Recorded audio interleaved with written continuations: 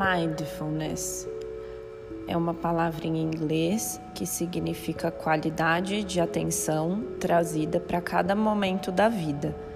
É uma atenção plena ao momento presente, sem julgamentos, com tranquilidade e empatia, melhorando assim o estresse, a ansiedade, o sono, o humor, aumentando o foco, melhorando a atenção e a disposição.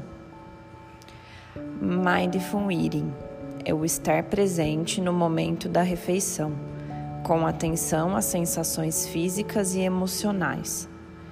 Algumas maneiras de praticarmos o Mindful Eating. Primeiramente, cozinhe com atenção e amor. Depois, escolha um ambiente agradável para o momento da sua refeição. Sente-se à mesa, sem distrações. Respire fundo e reflita qual o seu grau de fome. Observe seu estômago. O estômago está roncando? Está cheio ou está vazio? Você está estressado? Como você se sente nesse momento? Atente-se à mastigação, coma sem pressa. Saboreie, observe a textura dos alimentos.